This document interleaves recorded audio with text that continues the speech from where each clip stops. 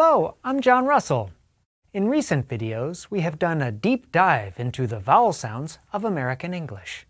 But our exploration is incomplete. We need to spend a bit more time on one vowel sound. What is this vowel sound?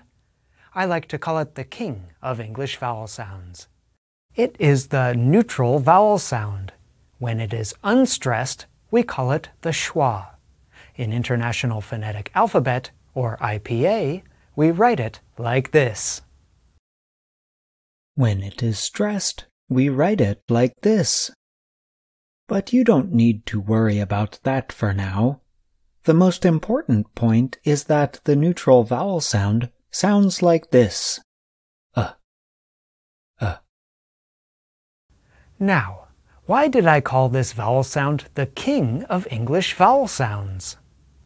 If we look at history, kings have often been at the center of the action. Kings have been the central part of political systems.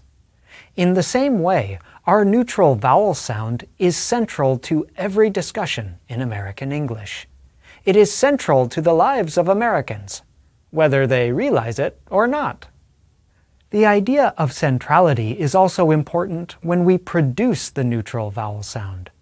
Some pronunciation guides call it a mid-central vowel sound.